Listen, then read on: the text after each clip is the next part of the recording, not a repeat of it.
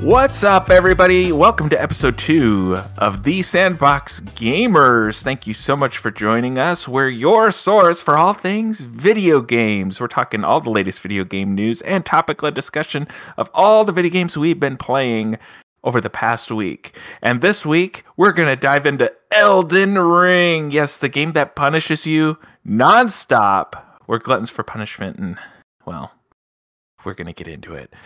I'm your co-host with the most wonder, Rob. Thanks so much for joining me, and I'm on the line with two of my bestest friends in the whole world, Vactor. Oh, yeah. And Jeff W., the always angry Jeff W. Hey, Rob, you got a lot of cats? That'll make sense later for you in the week. Oh, man, I don't get it. Thanks for joining us, everybody. If you're not already subscribed, hit that subscribe button on whichever podcast platform you're listening to us on. And don't forget to do us a solid. Do us a kindness. Why don't you? You can leave us a nice little review on Apple Podcasts. We do have 4 reviews on Apple Podcasts right now, boys. Only one with actual words.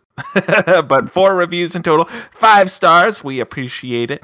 Maybe next week, if we get more reviews, we'll make a special shout out on the show. But I'm not going to shout out the one that's on there because it's from Mark Vibbert. I mean that in the nicest way possible, but he's part of the Geek, So to Speak podcast network. So yeah. I'm not going to shout his out. But speaking of that, you can also give us a review on Spotify. Spotify just rolled out a new cool little tool on their mobile app where you can rate podcasts as well. I don't know if we have any ratings on Spotify yet. I haven't really checked. But if you're listening to us on Spotify, go ahead and give us a review. Do us a kindness because it's going to help us grow. We're just a small gaming podcast, but we want to grow into a huge, bulbous gaming podcast. So that would help. Tell your friends, tell everybody, because we're the Sandbox Gamers. And we are part of the Geek, So to Speak podcast network, but we'll have more information on that at the end of the show. All right, so, boys, one thing I want to do real quick this week, because we totally forgot to do it last week. We were overzealous last week. We were just excited, and we wanted to start the podcast, but we didn't take any time last week to actually introduce ourselves and do a little get-to-know-you segment. So, of course, I'm Wonder Rob. We've got Vactor. We've got Jeff. So I'm going to do a prompt. Let's do a little call to action for you boys.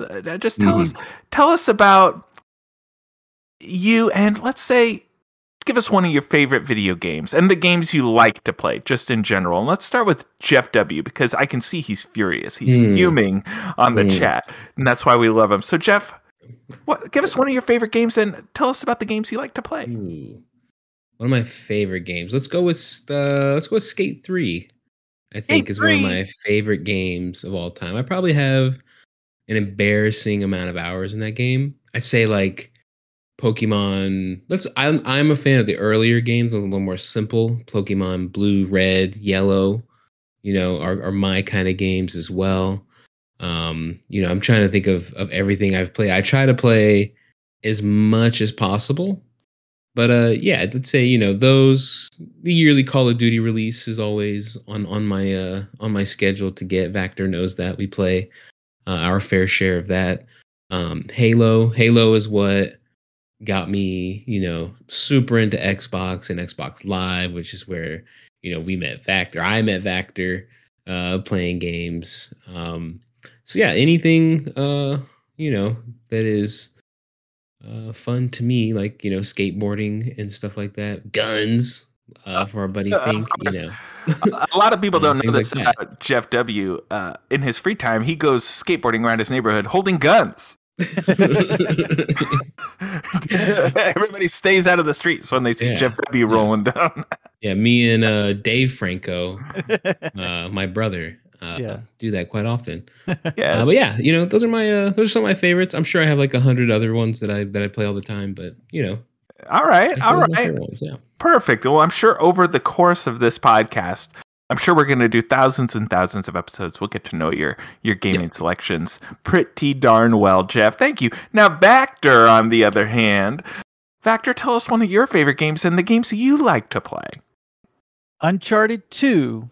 Which Rob has not gotten to yet on the Let's Plays on the Geek, So to Speak YouTube channel, but he will soon Yep. And he's going to see why Uncharted 2 has the greatest opening level of any video game in the history of video games. And that's I'll tell why you, it's my favorite. if it doesn't have to do much to be better than Uncharted 1. I'll tell you that right now. Uncharted 2 is where the series becomes an all-time, as Jeff would say, banger classic. How funny is it that your favorite franchise in one game totally sucks? When you go play it now. I didn't say it was my favorite franchise. I just said part 2 is my favorite of all time. I'm very similar to Jeff. I very much like first-person shooters, but I would say my all-time favorite game type is platforming action-adventure games. Something that I can get an immediate, visceral... I would say just Mario in general. Like the Mario archetype in general is my favorite of all time. So anytime a platformer, I'm always about that. But I like all game types. I think we all, love video games in general. So if there's a good racing game, I'm going to play it. If there's a good simulation game, I'm going to play a good RPG. There's elements of every game type that I like. So I'm into a lot of those type of... Anytime when I'm looking at Game Pass, anytime I see it say action adventure, I just immediately download it. I don't look at anything else. I just look at that genre type, action adventure. That's my cup of tea. I love it. Excellent. And I'm, of course, Wonder Rob. I've said it like 100 times already. Let me tell you one of my favorite games. I'm just going to pluck one right off the top of the dome. A little game called BioShock. Anybody? Okay. Has anybody heard of this game? It's a little indie game. Came out several years ago. Tell us more. Well, would you kindly listen to me talk about this game? That game, man, I still remember... I guess spoilers for BioShock, but it's been out for a million years. That would you kindly twist? That it blew my mind when I played that game. And generally, for me, story-driven single-player campaigns are my favorite. But I don't discriminate. I'm an awful lot like Vactor in that way, and Jeff W. too, for the most part. It's play pretty much any game as long as it seems interesting, or even if it doesn't seem interesting, like Pressure Wash Simulator or Lawn Mowing Simulator. But I just like video games, man. Like I've been into video games forever and ever and ever and ever and ever. So I definitely don't discriminate. The only thing that doesn't really float my boat is like MMOs or massively multiplayer online games. I guess that's the same thing. And stuff like Call of Duty, like the competitive multiplayer, isn't really my speed. As long as, or let me rephrase, if I'm playing with my friends, it's fine. But I've never, ever, ever had the urge to just hop in and do that on my own. But I like pretty much everything. And then just give a little backstory on me and Vactor. So me and Vactor, or Vactor and I, have been friends for several years. I'm going to say at least over 15 years at this point. It's tough to pinpoint. Sounds about right. But Vactor and I worked at Hollywood Video a million years ago. I was a manager at a Hollywood Video, and Vactor came strolling in. Can I please have a job, sir? I'm hungry. I need food. I'll do anything. Just give me money. And I took pity on him. And so I invited him to work for Hollywood Video, and we became best of friends since. We worked at a Game Crazy together, played lots of video games, made lots of friends on Xbox Live, and Jeff W. is friends with Vactor, as he mentioned, and I became friends with Jeff W. through Vactor. So we're all intertwined. We're all Game intertwined. Crazy. It's crazy that you mention it. It's funny, like those don't exist anymore. Right. And like I remember, I have like vivid memories of like getting Halo 2. Literally, me and Vactor talked about that in our Halo episode, where I was like, I have memories of getting that game at that store. Literally, GameStop is the only one left. Like, there's no other game stores that you can just go to. And we had EB Games around there. Remember there was an EB Games just like right across the street from where we worked? Yeah. Right. And people would get us confused all the time. Right. Come in, try to get their discounts and stuff. Yeah. Man, Game Crazy, I still have dreams, or maybe you call them nightmares, about working there. Every once in a while, it'd be like, all right, you're back into it. And I'd be like, I don't know the combo to the safe. How am I supposed to how am I supposed to count the drawers? Well, you know, it's funny. Now that I've had a little more life experience, that job was not as hard as I thought it was when I was. It wasn't as stressful as I thought it was. Like I worked call centers after that job, and it was nothing. Like I was surrounded by video games all day. I was talking about video games all day versus, all right, hello, how can I help you? Give me my money. Sir, can I get your name, please? Like that's the first thing I'm getting when I'm answering the phone versus, hey, how do I get past this level?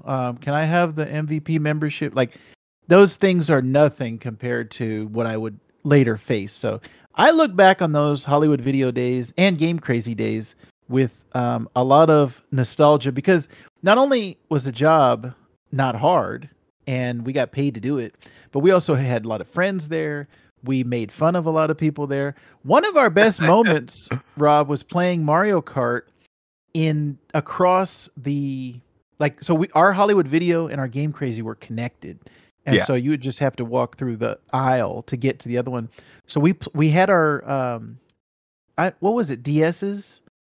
Yes, it was Nintendo DS is what we had, and we all played on Wi-Fi. All the the network connected. And we all played Mario Kart, and we're supposed to be working, and we're like, hold on, sir, we just got to pass the Rainbow Road. So we're playing the game as the customers are coming in. That was one of my favorite moments working at Game Crazy. And I'm sure people stole stuff from us because we were definitely looking at our DSs. Probably. And it was like that with Tiger Woods 04. I played that a lot there, and we would play Halo 2 a lot. With the managers of the Hollywood Video, they'd come over on their breaks and we'd just pull up Halo and play. Guitar Hero was another one. This kind of shows you, this dates our time there is what games were out. And G4 was raging at the time. That was like Xbox 360. And Jeff W. was raging because he was a little baby. Oh, he was an angry little baby. Well, I was 12, 13. Yeah, that was that was some great times. And on future episodes of this show, I'd actually like to keep this going, where we give a little bit of backstory, because there's a ton of stuff that I want to talk about in my backstory of going to the arcades, playing playing co-op for the first time. There's a lot of stories that I want to share in future episodes. All right. Well, we'll add it to the agenda. We're a growing podcast. The agenda is fluid. We're figuring out our footing. And on that subject, we're changing up the episode agenda just a little bit. The last episode, we talked about the games we were playing at the top and then did the video game news at the bottom. We're going to switch it up a little bit. So we're going to talk all the latest video game news, and then we're going to hop into our discussions of the games we've been playing. We'll catch up on Horizon Forbidden West, what everybody else has been playing as well, and then we're going to have a main discussion of Elden Ring at the end of the show, so stick around for that. Okay, who's ready to dive in to the video game news? Take it away, Factor. I saw this piece of news, and I thought Jeff W. There's certain franchises that stick out to me for Jeff W. Skate, Metal Gear Solid, Tony Hawk, and Pokemon. So Pokemon Scarlet and Violet are coming to the Switch later this year, Jeff, an open world adventure. And I remember, actually that's another memory from Game Crazy, Rob, whatever the yearly Pokemon game was, red and blue, diamond and silver, scarlet and sapphire, whatever. So this year, the new Pokemon games, Jeff, are Scarlet and Violet.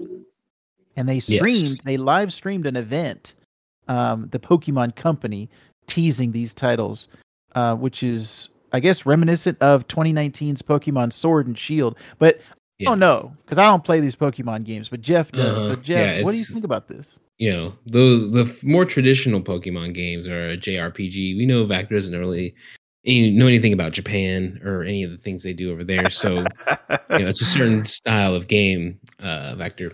But I thought it was interesting that they did this, because it would be like, I'm trying to think of a good comparison. It'd be like Madden? Kind of. I'm saying they changed the game up with Arceus, that the latest Pokemon game, where that's it's the more newest about one.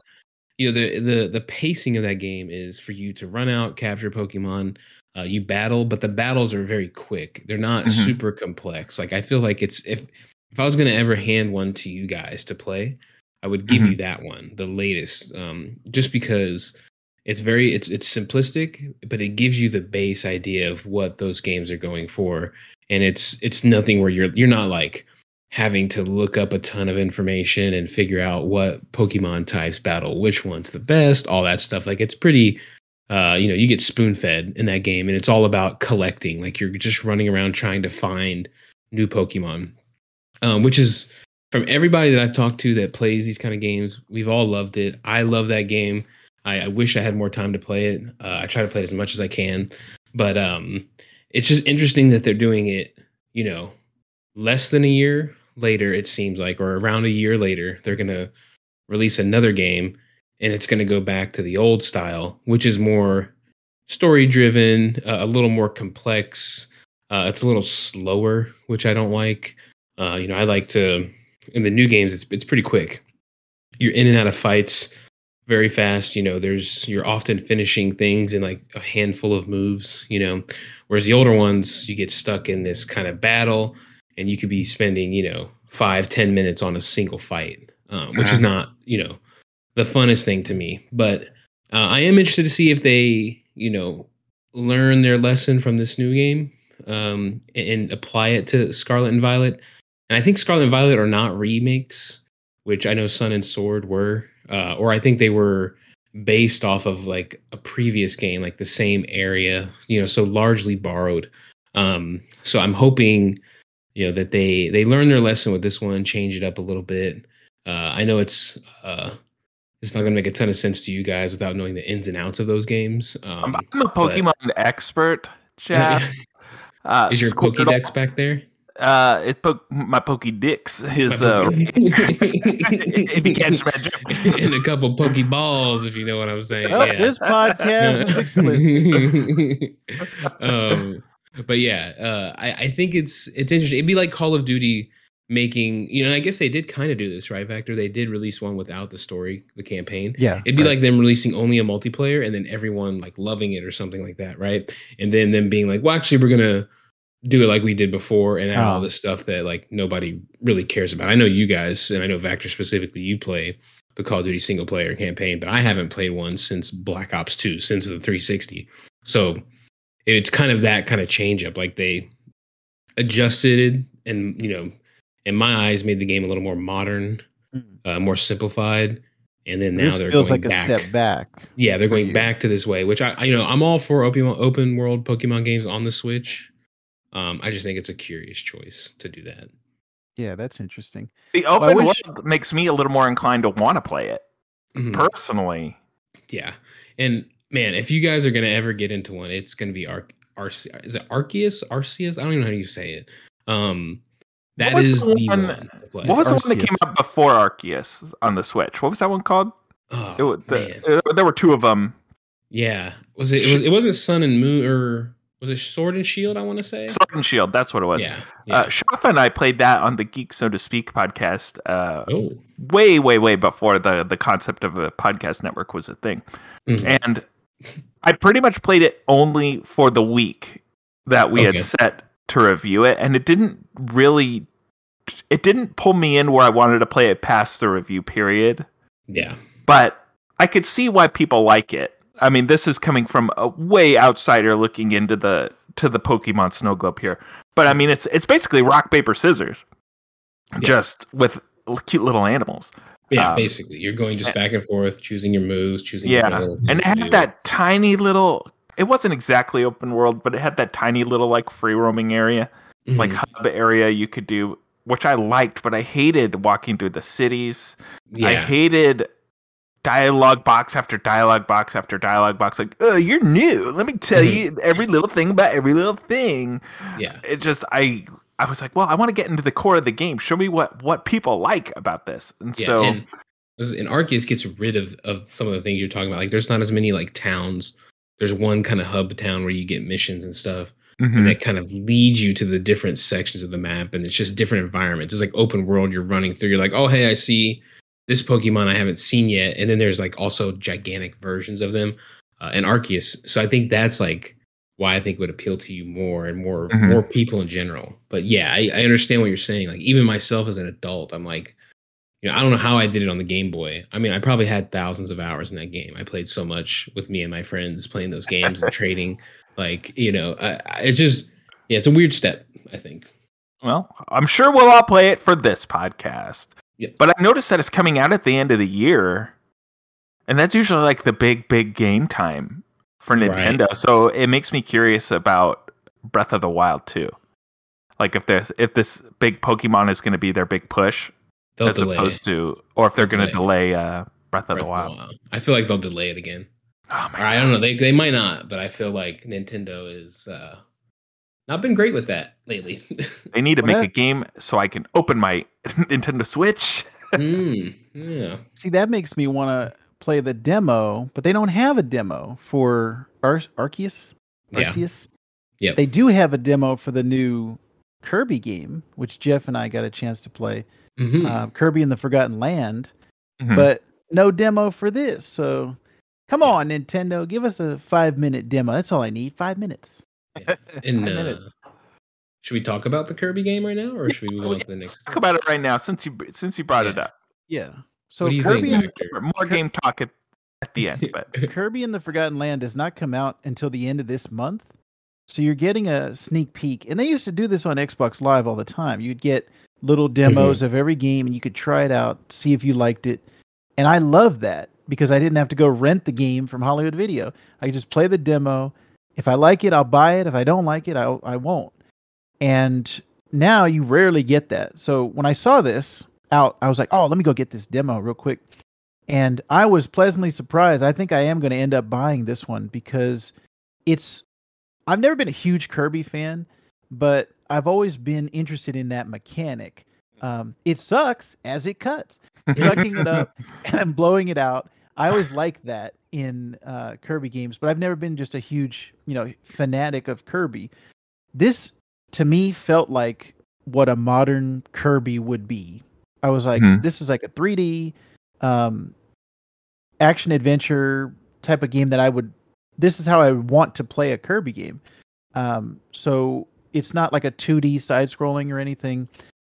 I think this one is going to be a fun time, Jeff. I didn't play too much of it. I just played maybe 5-10 minutes of it. Yeah. But it was enough for me to say, this is, I'll buy this. Yeah, I thought it was decent. It's very simplistic. I would say, and what it kind of does is it really makes you just want another Mario. It makes me want Odyssey, the next, Odyssey 2 if they do that or whatever they're looking at. Which Jeff and I were huge fans of Odyssey. Rob, you were too. Oh yeah. Oh shoot. I blew through Odyssey. Like that was right around the time when I was first starting to date my wife at that time. And I'd be like, well, do I want my girlfriend or do I want Mario? And I had to make some tough decisions that she wasn't happy about. Hey. This Kirby game actually has, you and your wife could play 2-player co-op mode, Rob. I don't know how that works with the Switch. Well, I guess you could be on the same, like if you dock it, you could both be playing one Joy-Con or something like that. Yeah. How would you describe the levels? Like, is it more like Odyssey, where it's just like not open world exactly, but like these little free roaming arenas, I guess? Yeah. I would say toned down a lot. It's not it's not expansive. Like you're not running around like you are like New York and Odyssey. You're not on rails, but you're not like it's not an open world. It's like in the middle. Yeah, it's still contained, I would say. Okay. Yeah. In that. All right. And like I said, it's fun. You do the Kirby. You can you get the abilities. Kirby swallows a car in the first 2 minutes of the demo. Then you get to run around as the car, become the car and stuff. You become the car, and that's like the new meme, right? If you see the meme of Kirby on Twitter, they have him on everything. The giant Kirby swallowing everything, which is kind of always a meme. But the car specifically, one looks you're going funny. to different places, Jeff. I haven't seen. Yeah. Okay.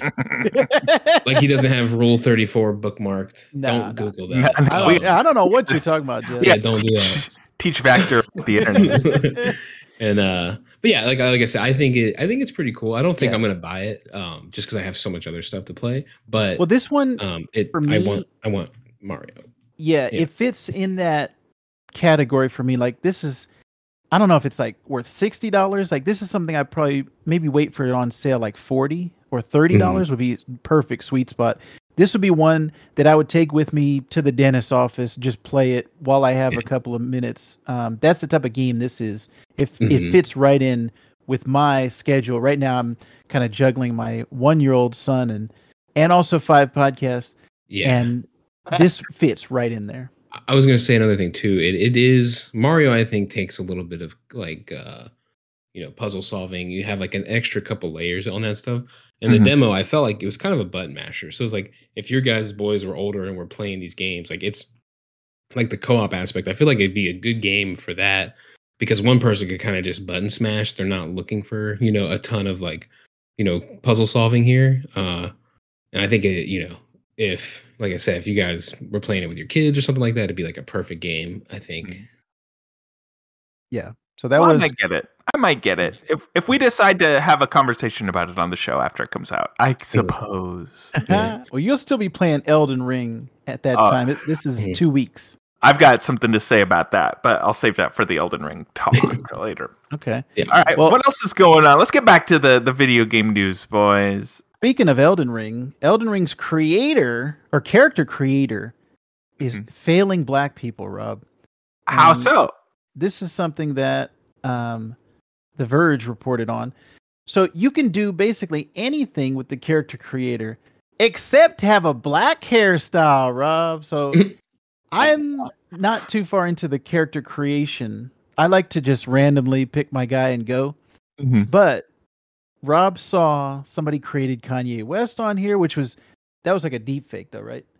I don't know if it is or not, but it's still. It was really good if that was a deep fake. I mean, so maybe it was. I made a deep fake of myself on the character creator, and it showed it to Schaff, and Schaff, my co-host of Geek So to Speak podcast, and he was like, "No way, that's not you." He fell for it. He fell for it like he always does. But we love you, Schaff. This is not anything new to a lot of these character creators. They have a lot of extensive straight hairstyles, but they don't have a lot of curly hairstyles, and that's the more African American style. And I think they've been getting better as these character creators and games have been coming out. They've been giving us a lot more options, but people are not too happy about the black people on here. They basically look like white people in blackface. Yeah, so you often get like it's like a black character and he has like a straight haired mustache or something like that. Like, and it just looks weird, Yeah. Which, is kind of interesting because I remember on NBA 2K a couple years ago creating myself, and basically I scanned my face. Oh yeah, that's right. Like, oh yeah. I thought all games were just going to do that from now on. We just scan our faces. They did that with the 360, right? With the camera on one of those games, like a golf game, right? Tiger Woods. Tiger Woods, you could do it. They did it there too, yeah. So I thought they would be doing that on everything, but apparently not. And this is just, it seems like a problem from a while ago. And Mass Effect, I think, had the same problem. But with things like, I know Rob's Game of the Year, Cyberpunk 2077. Oh yeah, they had a ton of character creation tools, and it seemed like it was getting better. And this is just interesting that it just seems like it's a game in 2022, but we're talking about black hairstyles. So I just thought that was kind of interesting. And I just remembered when you were talking about scanning your faces, you could also do it for Rainbow Six. Oh yeah, right. And I remember way back in the day when X-Play was on, they had a contest. They said, "Send us your craziest Rainbow Six faces, and we'll put them on." And so I made one, and I got on X-Play. Oh wow! And they asked me to play online with them so they could record footage of my guy, and it was just me and some person from X-Play. And I was like, "Where's Morgan Webb? She's watching. Don't worry." He's probably lying to me. She's behind me. Don't worry. She's watching. And I got on X Play with that. I totally forgot. Dang. Yeah. Whereas, if they did integrate that more into games, I'm just waiting for the guy that pulls up and it's just a butt on the face. You know what I mean? Yeah, Vector, I think that's an interesting thing how, if you look back at those games, like, because usually, like, especially hairstyles are just default for what they can develop. There's not any kind of randomization there. They can't just pick a random skin color, they have to actually create that. And not being represented in that space is something that I just never, I never think about until, you see something like this. Yeah, and it's not just a Elden Ring problem. Elden Ring is just the latest, high profile game. It's With a good a video game character problem. generator or whatever maker. Because even when I'm trying to create myself on a lot of the games, or my wife, a lot of times when I have a female character, I try to make it look like my wife, and the options just aren't very robust. And I just do whatever, like I'll just do a random character, but it just seems like in 2022 we would have just had those things already. I wonder what that, does it take longer for, them to add all these assets, and that's what it is, and they prioritize doing straight hair first, or I don't know what it is. I'd like to see a creation documentary about that and see what goes into that. Like, what is the first steps when they're making a creation tool? Like, do those assets already exist and so they're pulling from previous ones, or what is it? And I think it's like a default thing for the industry for the longest time. And in the article they made a great point of there's a black character in Horizon who looks great. Like, he looks like natural. There's nothing like that doesn't look like they did anything weird with the hair. And it's like, okay, now when can we get that guy? When can you create his character in these open world RPG games that give you that kind of option? Yeah. But see, that guy, they're professionally scanning his face, like 360 scan of the actor itself. But yeah, we'll be interested to see what happens in the future on that. Jeff and Rob, yes, we're both big Game Pass. We're all big Game Pass players. Oh, for sure. Subscribers and players. And I'll be talking about in a little bit later what I've been playing from Game Pass. But PlayStation has been lacking in the Game Pass department. That's they've true. had, the PlayStation Now and PlayStation Plus. And PlayStation Now, has anybody, because that's the streaming service, right? For the game? Yes. Has anybody here played those? I've never actually tried. First came out. Yeah. Like, I don't even know if that's any good. Not recently. When I first came out, it was okay. It was like laggy a little bit, just kind of like a lot of stuff is now with the cloud gaming. I haven't played anything recently. Yeah, and just to touch on that too, not only is it that, it's also a lazy attempt at backwards compatibility. I mean, to be honest, like Xbox did it. Phil Spencer came out and had to make a move, did the backwards compatibility, and PlayStation's like, well, you can stream our old ones, and it's like, well, it's not quite the same, PlayStation, nobody cares. Okay, yeah. PlayStation. Yeah, but PlayStation is finally trying to get on board with the Game Pass. It took them long enough. Right now, it's codenamed Spartacus, and their tiers, it looks like, are going to be around $16 a month, is what they're reporting on. VentureBeat has a story. I'll link it in the show notes. But what do you guys think about a PlayStation tier from $10, $13, and $16, depending on what you get? Yeah, and are they mentioning what the tiers? What is the rumor behind the tiers? Are you looking at that? The $10 one is called Essential, and that's monthly games. So that's probably also so pretty much Sony games too, right? It probably doesn't expand beyond Sony games, I bet too, right? Yeah, maybe. It looks like Bloomberg is reporting this. I'm not sure 100% on what the library is, but yeah, I'm pretty sure Sony stuff. The middle tier is $13. It's called PlayStation Plus Extra. You get the monthly games plus catalog games. The highest tier is $16, PlayStation Plus Premium. You get monthly games, a game catalog, streaming games, classic games, and game trials. So that's the one we want. That's the tier that we want. So they're putting Now into this, maybe it sounds like. Yeah, looks like they're trying to combine them. Yeah, that might be legit. if they're doing monthly games, I don't know what does PlayStation Plus cost per month right now.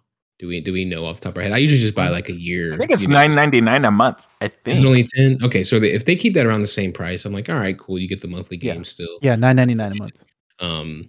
I think it depends on obviously what games we're gonna get there, and for me, where they go beyond their own catalog, because Microsoft ate up a ton of games, for like that third party kind of vendor. I'm assuming Ubisoft is going to be something that they are going to want on this pass. Just the amount of so they can fill this thing up. I mean, and that's even then, Xbox has their deals with them. They have deals with EA. I mean, it is going to be tough to me, I think, to have a comparable service. To be honest. Yeah, I don't know that the back catalog is really attractive enough for me to want that service, because what was it, like the PlayStation 5 ambassador program, I think, or something similar to that, where the people who bought a PlayStation 5 at the top had a big back catalog of games that they could play. Yeah. It would really only be interesting to me if they did day and date first party stuff like Xbox does, but I don't think the killer thing about Game Pass. Do it. Yeah. I just don't see Sony doing that. Like, I don't think they really believe in that business model. Yeah. So I would maybe have to see the games that are offered, but off the top of my head, like, I'm not dying to be like, put Crash Bandicoot on there. I want to play Crash Bandicoot 2, please. Thanks. Right. Like their back catalog of games. So I would just have to wait and see. But right now, it's definitely not attractive to me like the Game Pass is. And I think of things like too, like where I'm like, okay, I pay for Game Pass every month, obviously for the stuff they put on there. But then also like, hey, I just want to be able to play Halo. Any of the Halo games, whenever I want, I can always do that. I'm thinking of games that like keep me there, just even despite the new stuff. Mm-hmm. And that's like enough for me where I'm like, okay, I can play these certain amount of games, these first party Microsoft games, without, any extra charge. It's $15 a month or whatever it is, right? And I can do it on PC, I could do it on the Xbox. Whereas if they're not doing this with PlayStation, like if I can't just go immediately play either Last of Us, any of their big franchises, then I think they're kind of missing the point if they don't include that. And I think it does say game catalog. I would assume that's what they mean, but I don't know if that's what they're going to actually do, So yeah, I think that is right. Rob's point is, I think that is like crucial to that experience. Like if you do not have all the first party stuff ready to go immediately available when you buy into that, then it's kind of a joke of an attempt, in my opinion. Yeah. But Microsoft, like, they're the forefront, the leaders in this field. It's like everybody's going to be copying Game Pass. We've already seen. There's a story that Valve is more than happy to help Microsoft bring PC Game Pass to Steam, and so kind of integrate those two together. So I think, it's crazy how far ahead Microsoft is going to be on this, because Game Pass is what we want. Like Rob said, day and date, big titles, day one. Mm-hmm. That's the reason why we subscribe. That's one of the reasons why we subscribe to Game Pass, but also the amount of games that we can get is, it's like a all you can eat buffet versus paying $60 for every game. And then, maybe ending up like Schaff and not enjoying every game for $60. Then you're out $60 or more. Versus Game Pass, it's like you're just paying this monthly fee. You're going to get some good ones. You're going to get some bad ones. But overall, I think it's just the best deal in gaming right now, for sure. Yeah, period. And I think since you mentioned it, I guess we can talk about that story too, that, Valve is, more than happy to work with Microsoft on bringing that to PC, which I think you think about it in your head, you're like, okay, who cares? Because they have the Xbox app, right? Like it's already on PC in a way. But I think if you look at like the core audience, like the core PC crowd that was, that has been there since prior to all this, when Steam was like the only launcher, really, or at least the most prominent by far. Like I would love to be able to like, hey man, I have Game Pass on Steam. I can use the Steam servers that actually download quick for me. It's in my library on Steam. I can take all of that stuff I have in the Xbox app, and just use it through Steam, which simplifies it for me. And I think Microsoft is like, if I had to guess, I think they're more than willing to do something like that. Phil Spencer seems to be on the offensive and trying to get that brand back to where it was for the 360 era, and I think it's something they could do. And that's to me, that's like if I'm Microsoft and they announce this, I just I market that more of like, all right, now, well, okay, you have that, but we also do PC stuff, and PlayStation's doing a tiny bit. A few games have come out, but we still don't have Last of Us on PC. We still don't have some of the major franchises there. They put God of War and Horizons there. I think what was the other one? Days Gone, right? Mm-hmm. It's on PC, I think too. Some stuff is there, but I mean, they have a lot of catching up to do, and I don't know if Sony's ready to take that step. So I mean, it's going to be, even with just the announcements of this stuff, I mean, there's like several things they have to do, to get to that point. I really like the idea of it being on Steam. I have not had the urge whatsoever to try Game Pass on my PC. And mainly just because I didn't want to go through the trouble of downloading a new launcher and dealing with all that stuff. But the familiarity of Steam, I mean, is great. And that's pretty much what we use when it's PC gaming time. Yeah, and if you can connect your account, you get your achievements in there. You get, you know what I mean? Like, that to me, it sounds like a weird idea at first. But I think Microsoft, especially now, but trying to make bold moves, I think would be willing to do something like that. Oh yeah, they want Game Pass everywhere and anywhere. If they could get Game Pass on the Switch and the PlayStation 5, they would. Oh yeah, 100%. Wherever they could. So I don't see. I wouldn't imagine that it's going to be some sort of problem to get Game Pass on Steam. Mm-hmm. Yeah. So speaking of Steam, Rob. Yes. Where's your Steam Deck pre-order? That's a really good question. I wish I had an answer for you. I put in the pre-order that day it was launched a little over a year ago, or maybe close to a year ago at this point. Who cares? Anyway, it's been a long time. I put down for the I forget the gig, but the high model, essentially. Yeah, the big boy. There's 3. Yeah. Because it comes with the gaming case, the screen protector, bigger storage and stuff. I was like, who cares? Like, if I'm going to go ahead and invest all this money into a new console, I might as well get the one with the features that I want. Mm-hmm. So that's why I pre-ordered that one. But I won't get into it too much, but I'm sure Jeff knows the pre-order day debacle. The site was crashing, could not get that pre-order in. And by the time I actually got my pre-order in, I was out of the first wave and into the second. Wave of pre-orders. Yeah, you're not going to get yours delivered by Gabe Newell. Nope, he's not walking to my house and handing it to me. Gabe, hi Gabe. I'd be a mess if I saw Gabe. Anyway, so to answer your question, I don't know where my pre-order is at, Trent or Vactor or Justin, whatever you're going by on this podcast. But I do keep checking my email. Although I heard rumors that some people's pre-orders are getting like lost into the internet also and are not getting their emails. So I don't really know. Oh man. Yeah. And you have to put down like the $5 fee to put in your deposit. And then you're supposed to get the link. I think it was like 72 hours they would give you to order it once they send it or something. Mm-hmm. Yeah. I put down for the middle tier just in case. I don't know if I'm really interested in it, but I was like, hey, let me get the reservation in just in case if the timing lines up, I'll just buy this thing. Mm-hmm.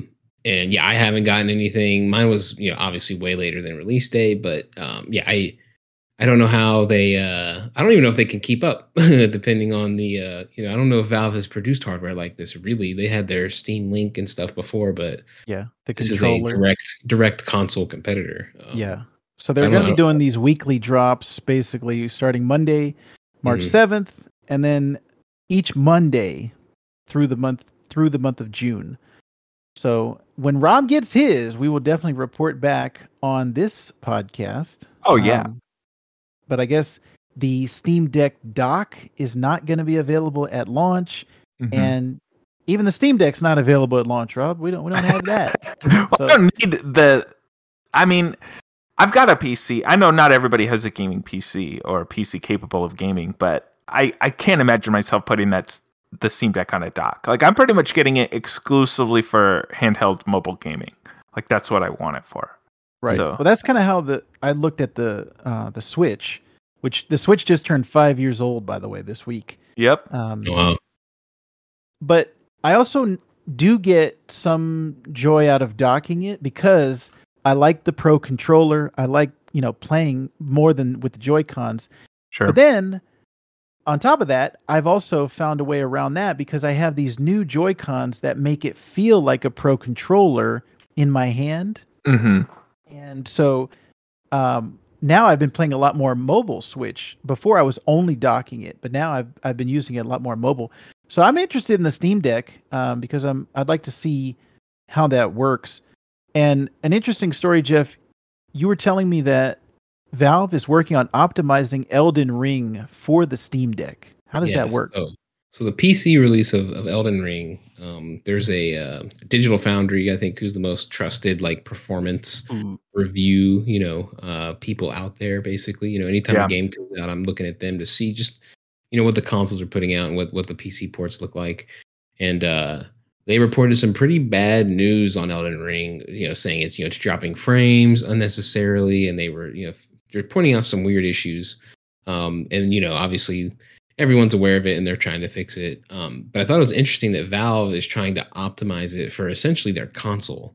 So they're putting out an update that will optimize the game without From Software's input. It's an update to their device to try to make this thing run better only on the Steam Deck. So it's not like something, and I'm sure there's some ways to hack around this. I'm sure maybe they'll do something to make it run better on PC as well. But I find it interesting that they are able to be so proactive in that. When would Microsoft claim, hey, Madden sucks this year, the performance is trash, but we're going to put out an update on our own for the Xbox that will make this thing run better for you. That you don't see that happen very often, or at least publicized. But Steam is out there, Valve is out there, letting people know like, hey, we are optimizing this to run on our device. And I think as of now, if you have that update, it technically runs a little smoother on that Steam Deck than it does on a PC at times. So I never heard that. Yeah, that's interesting concept. I never heard of a company optimizing like that, specifically without the original creators.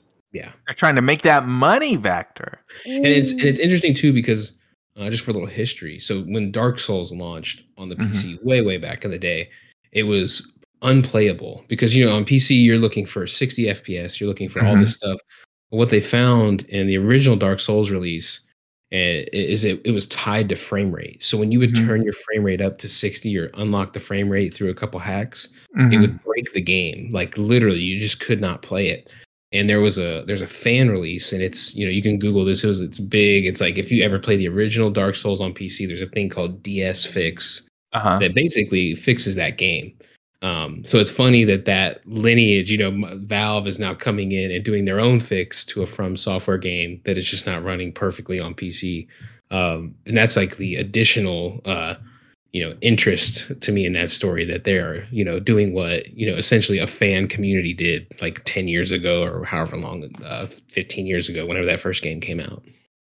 Oh man, I'll save it for the Elden Ring discussion, but that had a lot to do with my choice on which platform I was going to play Elden Ring on. I was going back and forth between all the options. I can't decide to play, and ultimately I ended up not picking PC pretty much for everything Jeff said. Damn. All right, so our last bit of news that I wanted to talk about is actually some world news, something that's going on currently as we record this podcast is some trouble over in the Russia area of the world, and video game publishers are responding. We already saw Apple, if anybody's following a lot of tech stuff, Apple kind of cut off Russia. And now CD Projekt Red and EA are both halting sales of their games in Russia and Belarus. EA is also removing Russian teams from FIFA and NHL games. Really? This seems to be like a pretty big statement on who they're siding with. But I wonder, maybe these are just the first dominoes to tip over, like who's going to be next to do that. It was funny when you talk about the Apple Pay. So just, I guess this is a little bit away from video games. Their train system there. Like, so when I went to Chicago, you go through the train system, the subway system, you just boop your phone right on the thing, you just walk through. It's all through Apple Pay, which is perfect. They shut that down in Russia for their trains, so people had to pay in cash. to get onto their train that morning. Like imagine you're trying to get to your stuff. Like what a disruption, to everyone's life that's trying to ride these trains. And I think this is another thing. I saw McDonald's is being pressured into shutting down there. I saw IKEA is shutting down there. They're not, supporting it. And I think it's appropriate, to be honest. I don't, want to get into like political news here, but get into it, Jeff. Get into it. I just think it's the right thing to do. It's the right thing to do, and it does seem a little petty. Like, hey, we're removing teams and like players, and especially FIFA or FIFA and NHL. NHL is massive over there, right? Or at least hockey, I should say, in general. And there's like major players that are in the NHL that are Russian. I don't know if they're removing those players specifically, but it's an interesting thing, to do when considering that's a massive fan base for that sport. Yeah. This is going to be the final straw on Putin's back. Fine. Yeah, NHL. Put the teams back in FIFA.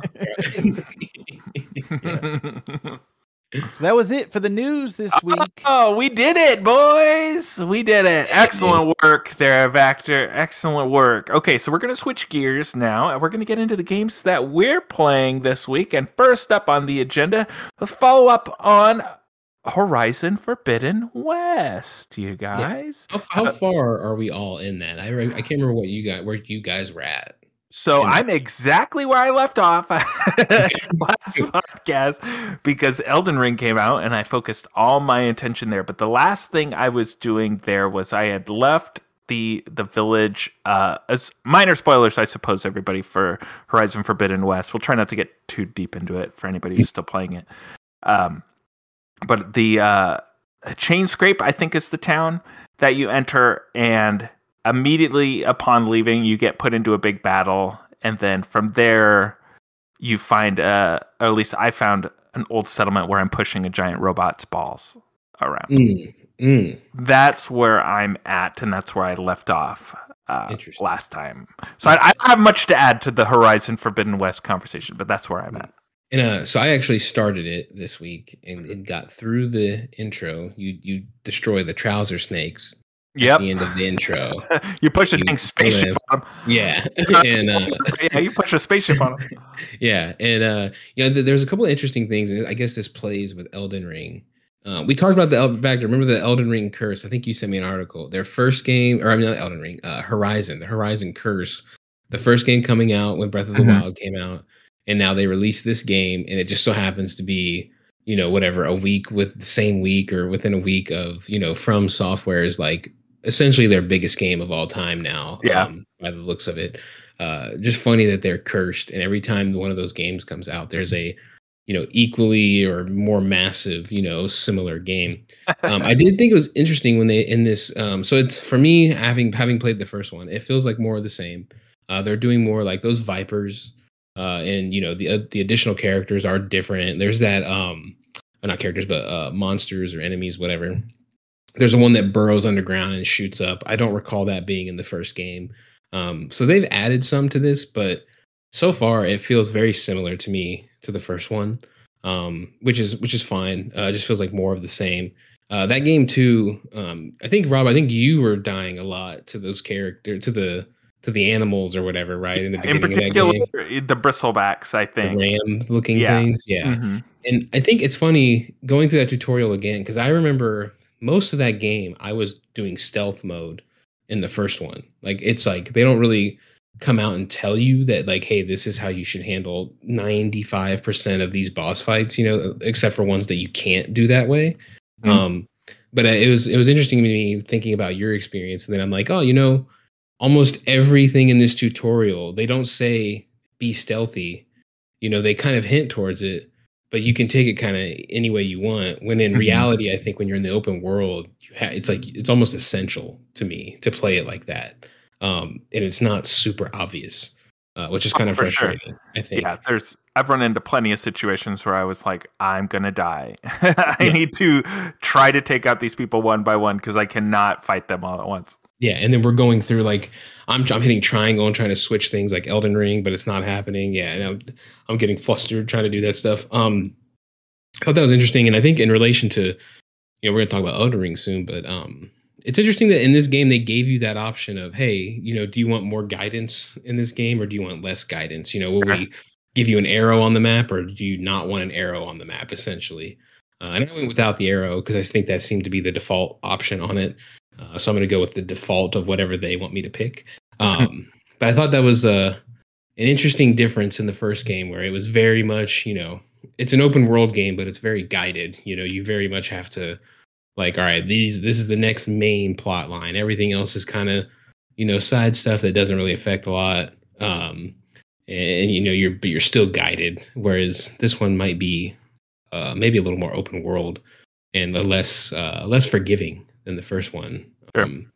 Factor, how far did you get? Did you get through the intro or? Yeah, I was trying to look at my playtime, but I couldn't find it online, and I don't want to turn on my PlayStation. Let's guess 1 hour. I'm 2 hours in. 2 hours in. Okay. I've gone to a couple cities, and I've talked to a bunch of people, but I have not been keeping up with the storyline, so I have no idea where I'm at. And I'm like you. It just seems like more of the same. So I've been enjoying it, and I want to finish it. I want to complete the campaign, but I'm hearing it's like 40 hours worth. So I don't think I'm anywhere close to beating it. There's many videos. If you search YouTube for Horizon Zero Dawn ending or whatever. Oh, right. Or not, Forbidden West. Sorry. A lot of disappointed fans or a lot of disappointed videos. So I'm looking at this like, hey, I like this so far. How deep am I going to go, especially with this, massive beast that is Elden Ring, kind of sitting in the trenches waiting, to be played too. And my approach is I want to beat it so I can go to Elden Ring. Yeah. And I bought it physical so I can sell it when I'm done with it. So I think that's what's going to be my plan. My plan of attack. I think my biggest compliment for the game is I do think it has the natural control feel to me. Like I feel like I sit down with the game and like things feel natural. Like they're like, hey, here's shooting, here's this, whereas like some of the other games, like where were we playing like Dying Light 2, where like the jump button is R2. Rob, I think you mentioned that. And it's like, most unintuitive placement for a jump button. It just doesn't feel natural. We're probably all used to like X or whatever on the gamepad. And that is spacebar, I do want to say that is a control type that some people like. In Halo, it's called bumper jumpers, where you jump with the right and the left bumper. So some people like that, but I'm just not used to that style. Yeah. And some people we call psychopath serial killers. Pro gamers, the get good gamers. Yeah, and they like bumper jumper. But I think this is like a fine game. I think this is gonna get eaten alive by Elden Ring, though. I mean, like, I think it already is. Yeah, I think it kind of sucks for them. I mean, even Shoff didn't know what console that thing was coming out on. And I think I have even my roommate who like is into his games, like had heard Elden Ring, but he's probably heard of Horizon but doesn't really care, because it's stuck on PlayStation. And it's like, all right, I could play this other game on my PC. So Elden Ring also has that going for it in that like everyone's playing it, I think it's good. I think it's fine. I do like this game, but it sucks. They're cursed. They had 2 better open world games come out on both of their games and just dunk on it, which kind of sucks. Yeah, I was enjoying playing it, and I'll definitely have to try to make a point to go back to it. I tend to I get distracted by shiny objects. The shiny new game lately. It is also like what I call like a podcast game. I was listening to you and Shoff talk while I was playing because I just stopped caring about the story at a certain point. And I'm just kind of going through the motions of like trying to figure out the puzzle of animals. So my recollection of it is you guys discussing Weird Al while I'm trying to stealthily sneak up on all these different animals. So that might be where it gets value for me, is a game that I can play but not have to focus on like what is literally happening on screen, like, or I'm going to die. It's a little more forgiving. Shout out to Geek, so to speak, in our Weird Al conversations. Yeah. The problem, Rob, with having that shiny object syndrome and having Game Pass is there's so much shiny objects in front of you now. It's not just the big releases, like we were used to before. Now we've got these indie titles, we've got games from the past that are being put on Game Pass, and that kind of leads into what I've been playing this week. I'm one of those guys that also gets distracted by shiny objects and anything that's free. So Epic every week has multiple games that they just put out on the Epic store. I just download every one that's free. And I used to do that all the time with the games with gold on Xbox. No matter what it was, for years, I would just download whatever the free title was. Game Pass now has me going through, and like I was telling you earlier, anything that says action adventure, I'm just downloading it. So not only that, but PlayStation has that as well, and Amazon game through Prime. There's a bunch of games that you get for free. So all these places, I'm getting free games, but then I'm just not having time to play them. So this week, I actually had a chance to play about 15 minutes of every game, and I really like a lot of these titles. I just want to quickly mention them. Okay. Pine, this is on Epic. Spellbreak on Epic. Deponia on Epic, and Sheltered. All of those games are fun little quick jaunts. Unfortunately, with Deponia and Sheltered, they're point and click adventures, and those are fun as well. But I was just in the mood to play with a controller, and it wasn't, number one, point and clicks with a controller are not as fun. But these ones just didn't even allow you to use your controller. So I was like, all right, these art styles look good, but next. I'm deleting these, uninstalling. There's 2 on Game Pass that I wanted to talk about. Far Changing Tides, which very much reminded me of Jeff, the black and white indie title that we loved. I could see Inside. Inside. Yes. It very much reminds me of that, but not as polished as Inside.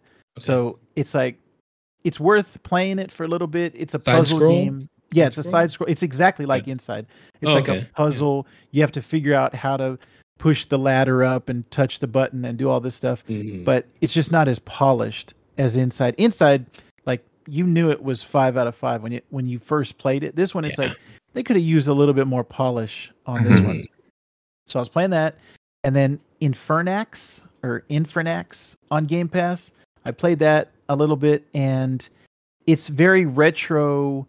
Like 80s platformer with puzzle elements, and that was a lot of fun. So I switch back and forth between the retro 8-bit, 16-bit graphics, and I'm kind of a sucker for those games too.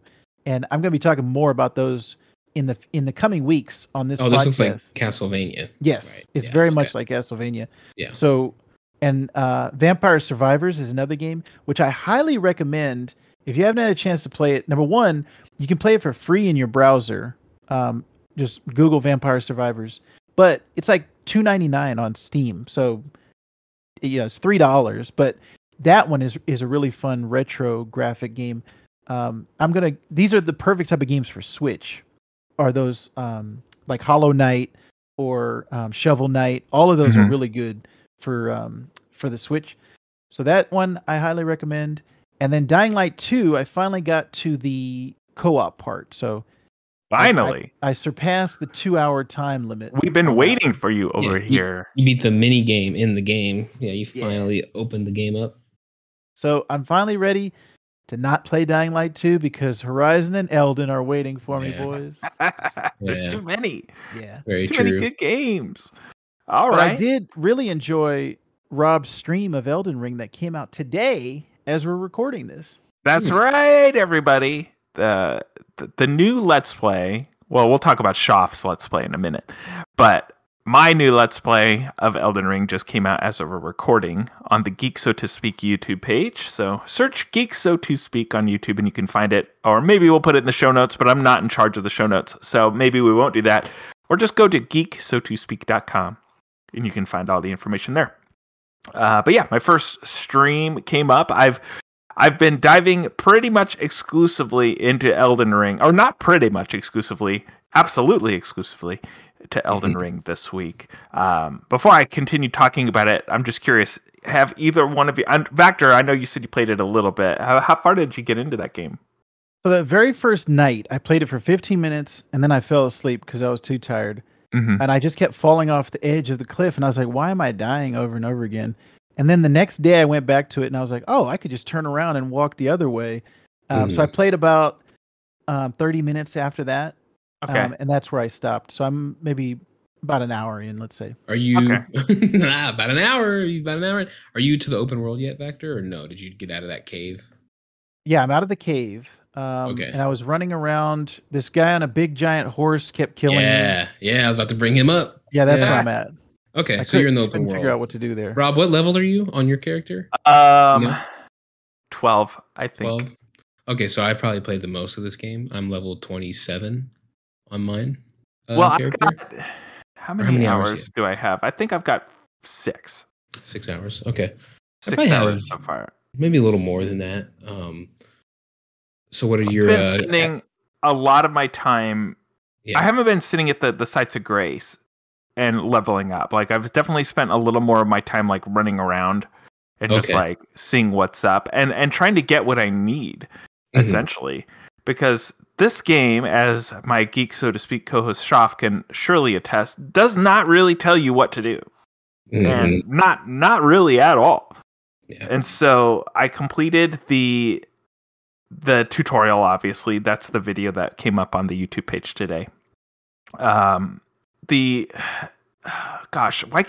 not know why I cannot for the life of me remember the name of the class. The warrior class is... It might be warrior. I chose samurai. Valiant or vagrant or something. Vagabond? Like that. Vagabond. That's what it is. I picked the vagabond. That's your kind of like tank character in the I looked through all the stats at the beginning, and it's a little overwhelming if you haven't played a From Software game, I guess is the best way to describe it. Can I ask you what is your history? Have you played the Dark Souls, Sekiro, anything that they've done, or like I keep telling people I've played Dark Souls, but I've been lying the whole time because I'm getting the names mixed up. It's Bloodborne. Okay. Yeah. So Bloodborne I played on the PlayStation 4. Okay. And I enjoyed it to a degree. But it was just one of those things that I didn't at the time invest a whole lot of my time into that game. Maybe because other games were coming out, or maybe I found it too frustrating at the time. But I did get a decent amount of time in it, or at least in my opinion. But I definitely did not beat it. Yeah. And what was the one that they remade for the PlayStation 5 when it launched? Was that Dark Souls? That is Demon Souls. Which is the first of that franchise tag. They didn't really take off, in my opinion, in spirit until Dark Souls. But yeah. Sure.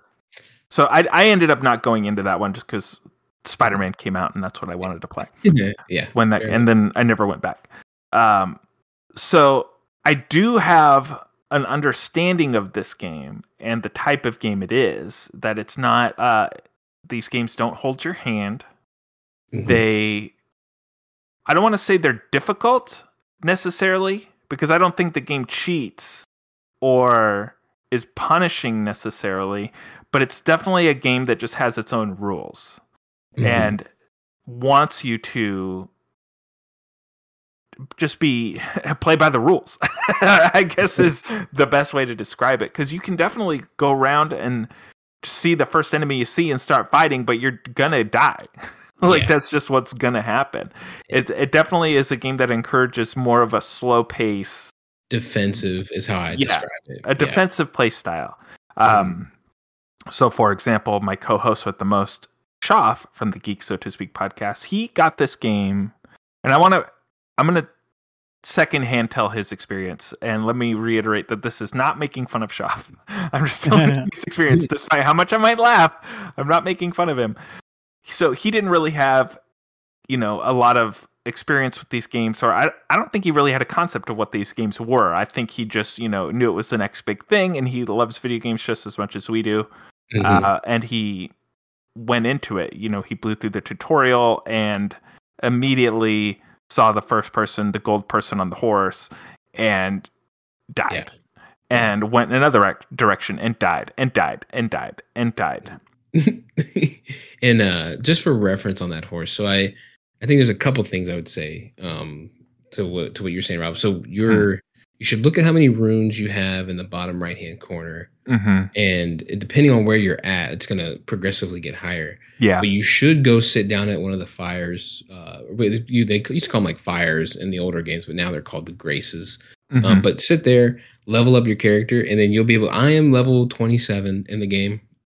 I go back to that boss that you first encounter out of the door, and I die in one hit, like still, which is like a crazy concept. I know my roommate who's been playing that, he is level 40 and he just beat the guy last night. And it was still took him like, a little bit of effort there. Like it wasn't like, it wasn't a guaranteed win, on that game. So this game is, I think, if it's like Shoff who, not by any fault of his own, but is just into the big game and, doesn't really know like what you're in for. And I think that happened to a ton of people. It's not like his problem. It's the game's problem and like the marketing and the, the gamers problem where they just, did not know. You're going into a game that is going to be punishing, essentially. You're not going to be offensive like in this game like you can Horizon. And that's a real good point, I think. Because I think he and other players are going into it with the mentality like they're playing Red Dead Redemption. Yeah. Or The Or even Legend Breath of the Zelda. Wild. I'd say Breath of the Wild, you have to be a little defensive in the beginning. Horizon to an extent. Because you're much more defensive here. Yeah, for sure. Yeah, where you can just fight and pass, but that's not what this game is really about. Especially, and I know this for a fact, if you're not listening to what the game's telling you. Sessler was saying on XPlay, this is the worst game you can play coming off of Horizon. Like just your muscle memory and trying to adjust. It's just not a good. It's not a smooth transition between these two games. Yes. Yeah. So in my next Let's Play, that's going to be on the YouTube on Monday, but depending on when people are listening to this, it might already be out. But I invited Shoff to spectate with me for that round. And first of all, I took the worst bit of advice I could have possibly taken from him to play this game. Because the second playthrough is literally when you're walking out into the open world. Like you're first walking onto it, and then you have that guy in gray who's your guide who tells you what to do. He says, okay, this is the only hint you're getting. See this side of grace? It's pointing that way. You need to go that way. Good luck. And that's pretty much what he said. But Shoff told me that he didn't listen to that guy at all and he didn't know what to do. But the worst bit of advice he gave me was, can you kill that guy? Is that like, can you kill the NPCs? And I was like, I don't know. Let me see. And guess what? That guy was not happy about me fighting him. Yeah. And he killed me. And the second Let's Play is, no joke, is 30 minutes of me dying to this guy. Because I couldn't even walk out the door without this guy seeing me and going, oh, you're dead meat, buddy. Yeah. And so eventually I did kill him. But I'll tell you what, even though it was the worst bit of advice Shoff could have given me, it was actually good. Because even though I died 30 times in a row, it really put me in the mindset of, okay, I need to play defensively. I need to pay attention to what he's doing. I can't just go at him with my sword over and over again. I need to block. I need to jump. I need to parry. I need to use my potions. And that's pretty much how the whole game is. And I've run into, I would say, tougher bad guys. Like the big giant troll. There's like an ambush from a big troll early on in the game. Yeah, if you go left out of that beginning area, there's a giant. I call him the White Walker, but I think it's a troll in the. I'm sure he has a real name, but I was able to take that guy down. I think I died once, maybe twice, but I took him down. And certain other enemies too, like packs of wolves, things like that. And I know these aren't the toughest enemies in the game yet. I know that even tougher challenges lie ahead of me, but it felt like it gave me a good lesson. But the thing I think people need to really remember when you start this game, especially if you're new, is to just listen to what the game tells you. Because it's not going to tell you, like they're giving you the littlest, tiniest breadcrumbs of what you need to do. Yeah. But it was very easy for me to be like, okay, I need to go this way now that I know this. And then, I run into the ability to level up. And these aren't in order when I ran into them, but just playing the way the game is vaguely telling me how to play, I figured, I can level up. Oh, guess what? I can summon a horse. Yep. I can craft. I can summon spirits to help me fight. All these little things that are I don't want to call the game easier, but it's making me feel a little better as I'm going. So it definitely gives you everything you need to succeed. It's just not. What's the best way to describe it? Like if you play I always say like a racing game. Yeah. When you go the opposite way on the track, you get the, hey, you're going the wrong way, like a flashing thing. This does not do that for you. Like it will let you die 300 times.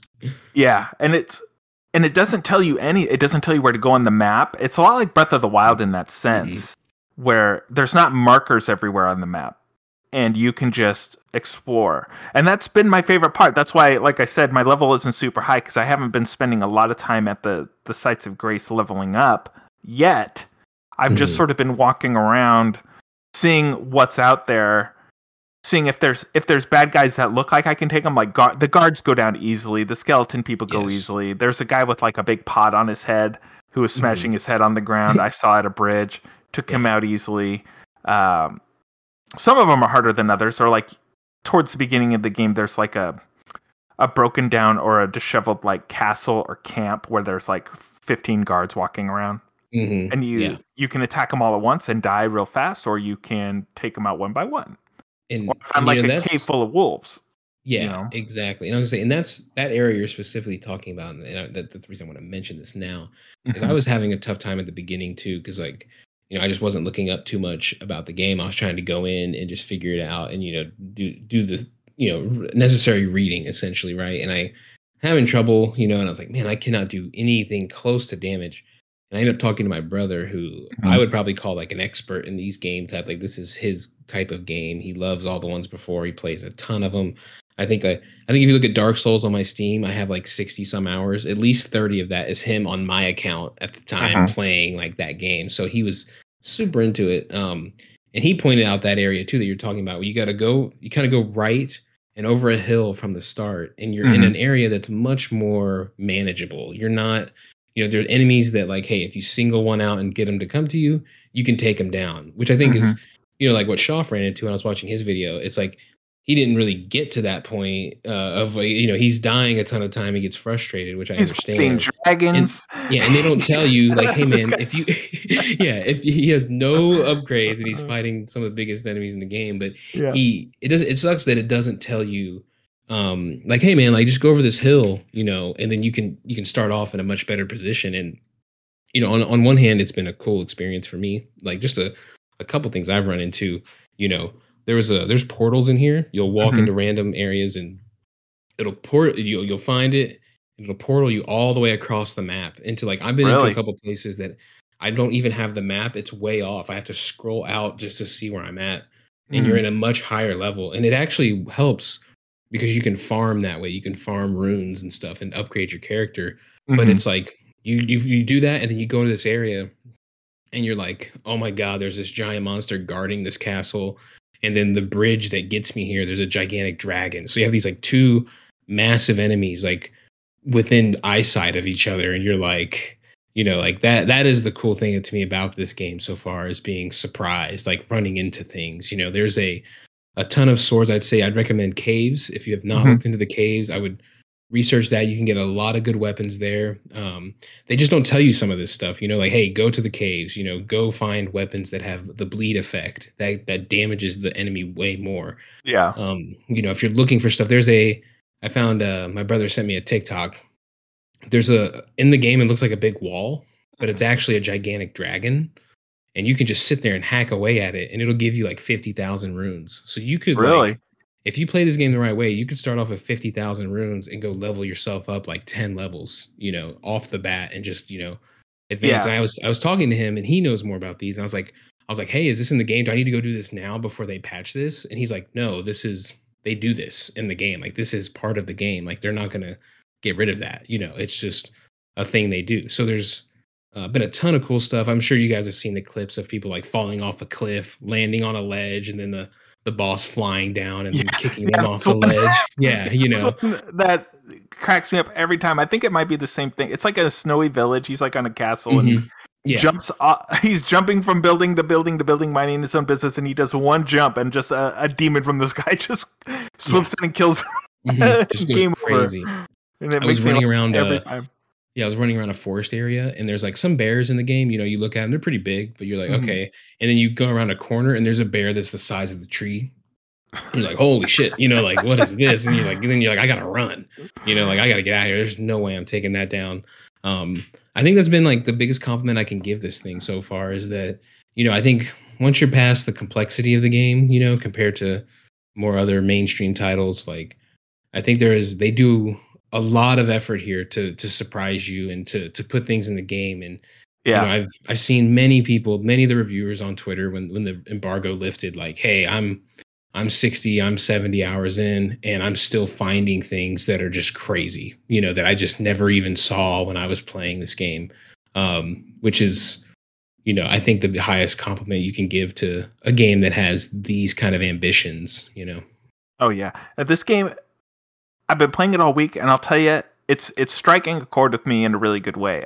To a point where you know, like you'll find a game that you're really getting into, and you're working or you're off doing whatever, and you're just like, man, I wish I was home playing this game. Or you think about it in your free time. Like I'm getting that with Elden Ring, and it's striking the same chords as Breath of the Wild did and Red Dead Redemption did, in the sense that it's the map is interesting. At least to me, it is.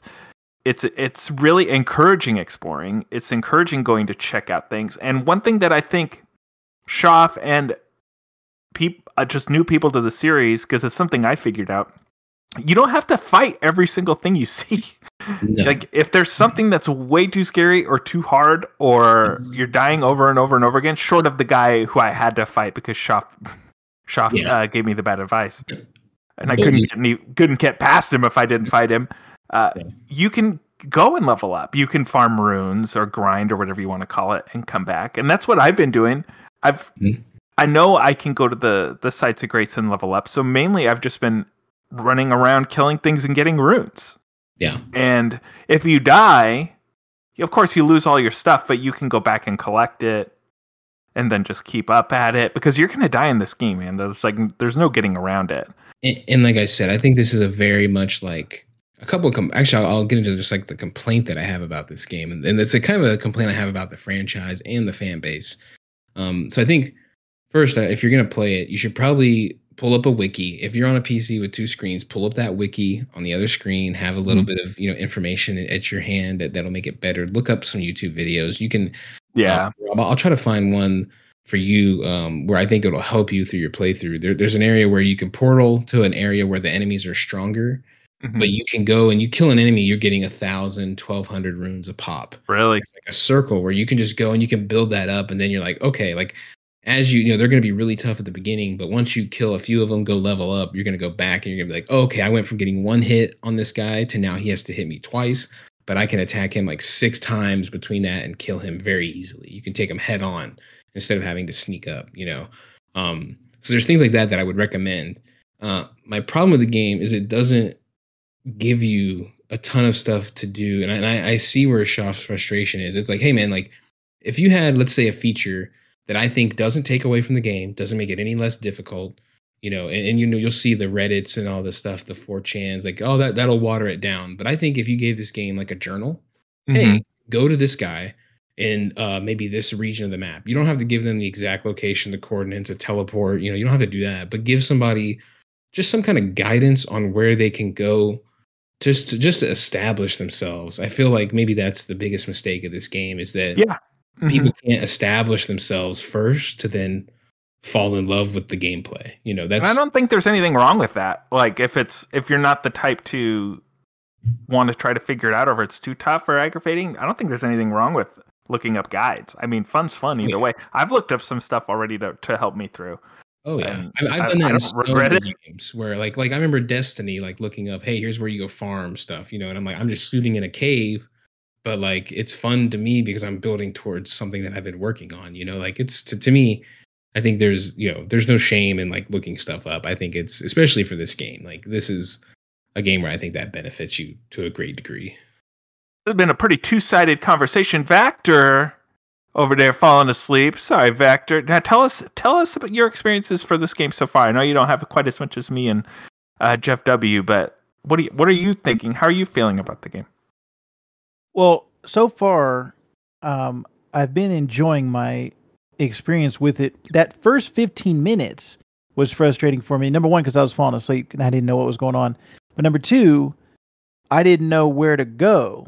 And I was telling Rob, I was like, yeah, I wish I knew where to go. And he said, this was off mic, that's the point. And once I kind of thought about it in those terms, then it became more fun for me. But Rob, I don't know if you have this. The marker for me when I'm addicted to a game is I have dreams about the game. I always go back to Halo 1. Yeah. When I got addicted to it, I remember seeing the flood in my dreams coming at me. And I was like, and games since then, I'll have dreams of the game, or even when I'm awake and I just close my eyes and I can see, the outline of my gun or whatever you're seeing for a large stretch of time on the screen. So I haven't gotten there yet with this game, but I think something that this game has also taught me, and it's something that I want to bring to this podcast as well, is to slow down. Because I think we also get caught up in, compared to like the box office with movies, people will talk about a movie like leading up to it and then the first week. Yeah. And then you never hear about it again. The only time is, oh, wait a minute, Spider-Man broke the record for highest grossing movie of all time a couple weeks after, or if it breaks a record, then we'll hear about it again. But other than that, our attention spans have gotten so small now. The news cycle is so short. And there's something new all the time. Versus when we were growing up, movies were in the theaters for 3-4 months. I remember Titanic was like 7 months the movie was in the theater. And you're talking about it and you're hearing about it all the time. We don't have that a lot of times now with our media and the way we consume things. It's like a real short time frame. Video games get a review. All right, on to the next one. But it's like, wait a minute, this is like 100-hour game. We could be here for a while. So what we discussed off mic was that we want to come back to these games. We want to talk about them as we're having multiple experiences and having, more and more stuff to talk about. So we're not going to only talk about the game of the week. Elden Ring was last week, or Horizon was last week. Elden Ring is this week. And then we'll play some catch up. Yeah. So that's what this game has taught me also is kind of slow down and stop trying to go through everything so fast. I know everyone has busy lives and we're all doing stuff, but it's more fun when there's not a time crunch. There's not a ticking clock over your head and you're like, all right, I got to do this. This is homework. I got to finish it. There's a deadline. And then I got to go on to the next one. And so I want to slow down. And with Elden Ring, I think I'm going to try to push it out a little bit so that I can keep on playing it. You're going to be like my mom and aunts with Titanic, like you said. You're going to watch it 7 times in the theater is what you're saying, With the Elden Ring equivalent? Yeah. Yeah. And I think this game is the type of game that, I mean, if you do get into it, like if you find yourself enjoying it and you say to yourself, I'm going to play this game. For me, just using a couple of different games as examples, like Death Stranding or Red Dead Redemption 2, both open world style games where there's definitely a lot of exploring, definitely a lot to do. Like I played those games for months after they came out.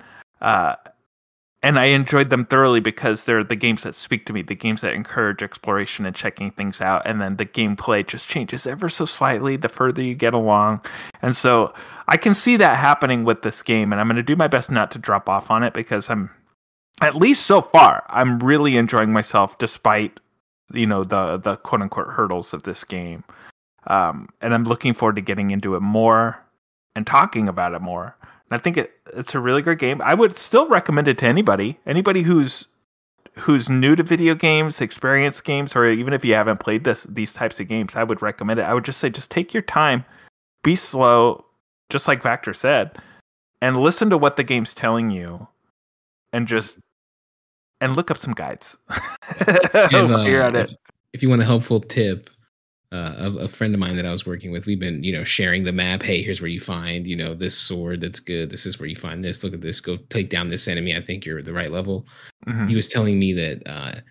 So I'm level 27. Rob, you're like 12 or something like or that. 13, I think. 13, and I think he was showing me that end game expectations around this, or that you should probably be around like a level 120. So there's a lot to go. There is just a ton to do in this game, which I know is daunting for you, Vactor.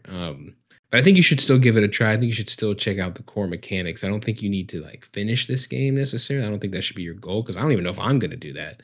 But I think there's just interesting mechanics. I think that you would appreciate, loving video games. I think it's different enough that like, play a few hours of it. Don't get caught up in like, oh, am I going to be strong enough for this? Just get strong enough for the little bit, just to experience it. It's a really good Souls game, essentially, to me, and I'm kind of glad that a Japanese developer, especially in the United States, is having just such a massive game that's so different. It's not your Nintendo franchise. It's not your Call of Duty. It's something different, and it's massive. Yeah, and a real good thing about it, Vector, too, something that I'm figuring out as I'm playing it, is so you pick your classes at the beginning, but that's just predetermined stats. Like if I'm the warrior type, but I can upgrade to be a mage if I want that more to be my play style, or the charm or whatever the other things are. So you're not set in stone with what you pick, and I think that's pretty cool too. Yeah. So I'm trying to lean a little more towards the mage stuff, just to do it, just to see how I like that play style. But I, again, would recommend. I'm enjoying it. Game of the Year candidate, probably for me.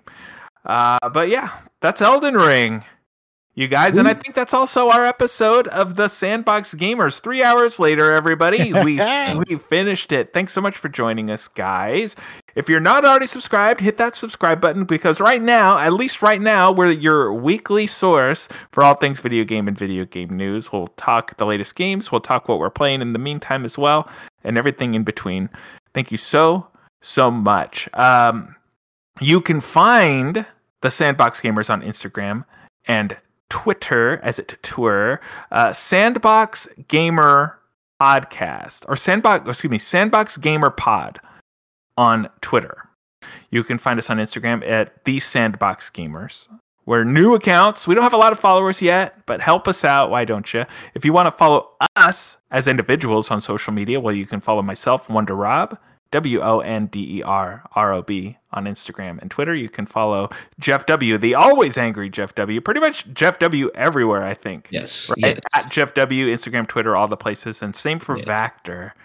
At Vactor, Vactor, Instagram, Twitter, and everywhere else. And like I mentioned very briefly at the top of the show, we are part of the ever-expanding, the brand new Geek So To Speak podcast network. So if you haven't already checked out the Geek So To Speak network, check it out. We have our flagship show hosted by myself and Shav, Geek So To Speak, which is your source for all things geek. We're talking all the latest in movies, TV shows, comic books, trailers, geek news. You have the Holdo Maneuver podcast starring our own Vactor and Mark Vibert, or Cinemark, depending on how you want to, whatever you want to call him. Just don't call him late for dinner. If you catch my drift. That is a short form Star Wars podcast, 30 minutes or less in theory, discussing all the latest in Star Wars. We also have Treknological, a Star Trek showdown or shakedown. Sounds like a party, which is a short form Star Trek podcast, also hosted by Vactor and Shaw. Vactor, you're on every podcast on the Geek So To Speak network. Oh yeah. What's that feel like? It feels good. So check out all that. You can go to geeksotospeak.com/network to find the links for all those shows, or just search the names in any podcatcher that you use. And also, quick shout out to the Seasons Change podcast, which is a TV and movie and comic book review podcast hosted by Jeff W. and Vactor. Not part of the Geek So To Speak network, but still a great podcast.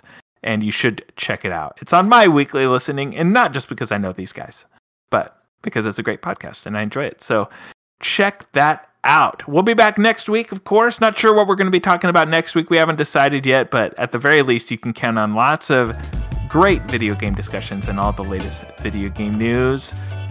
Thanks for joining us. Say bye-bye, guys. GG. GG, everybody. GG. That's the catchphrase, Jeff. GG. GG's.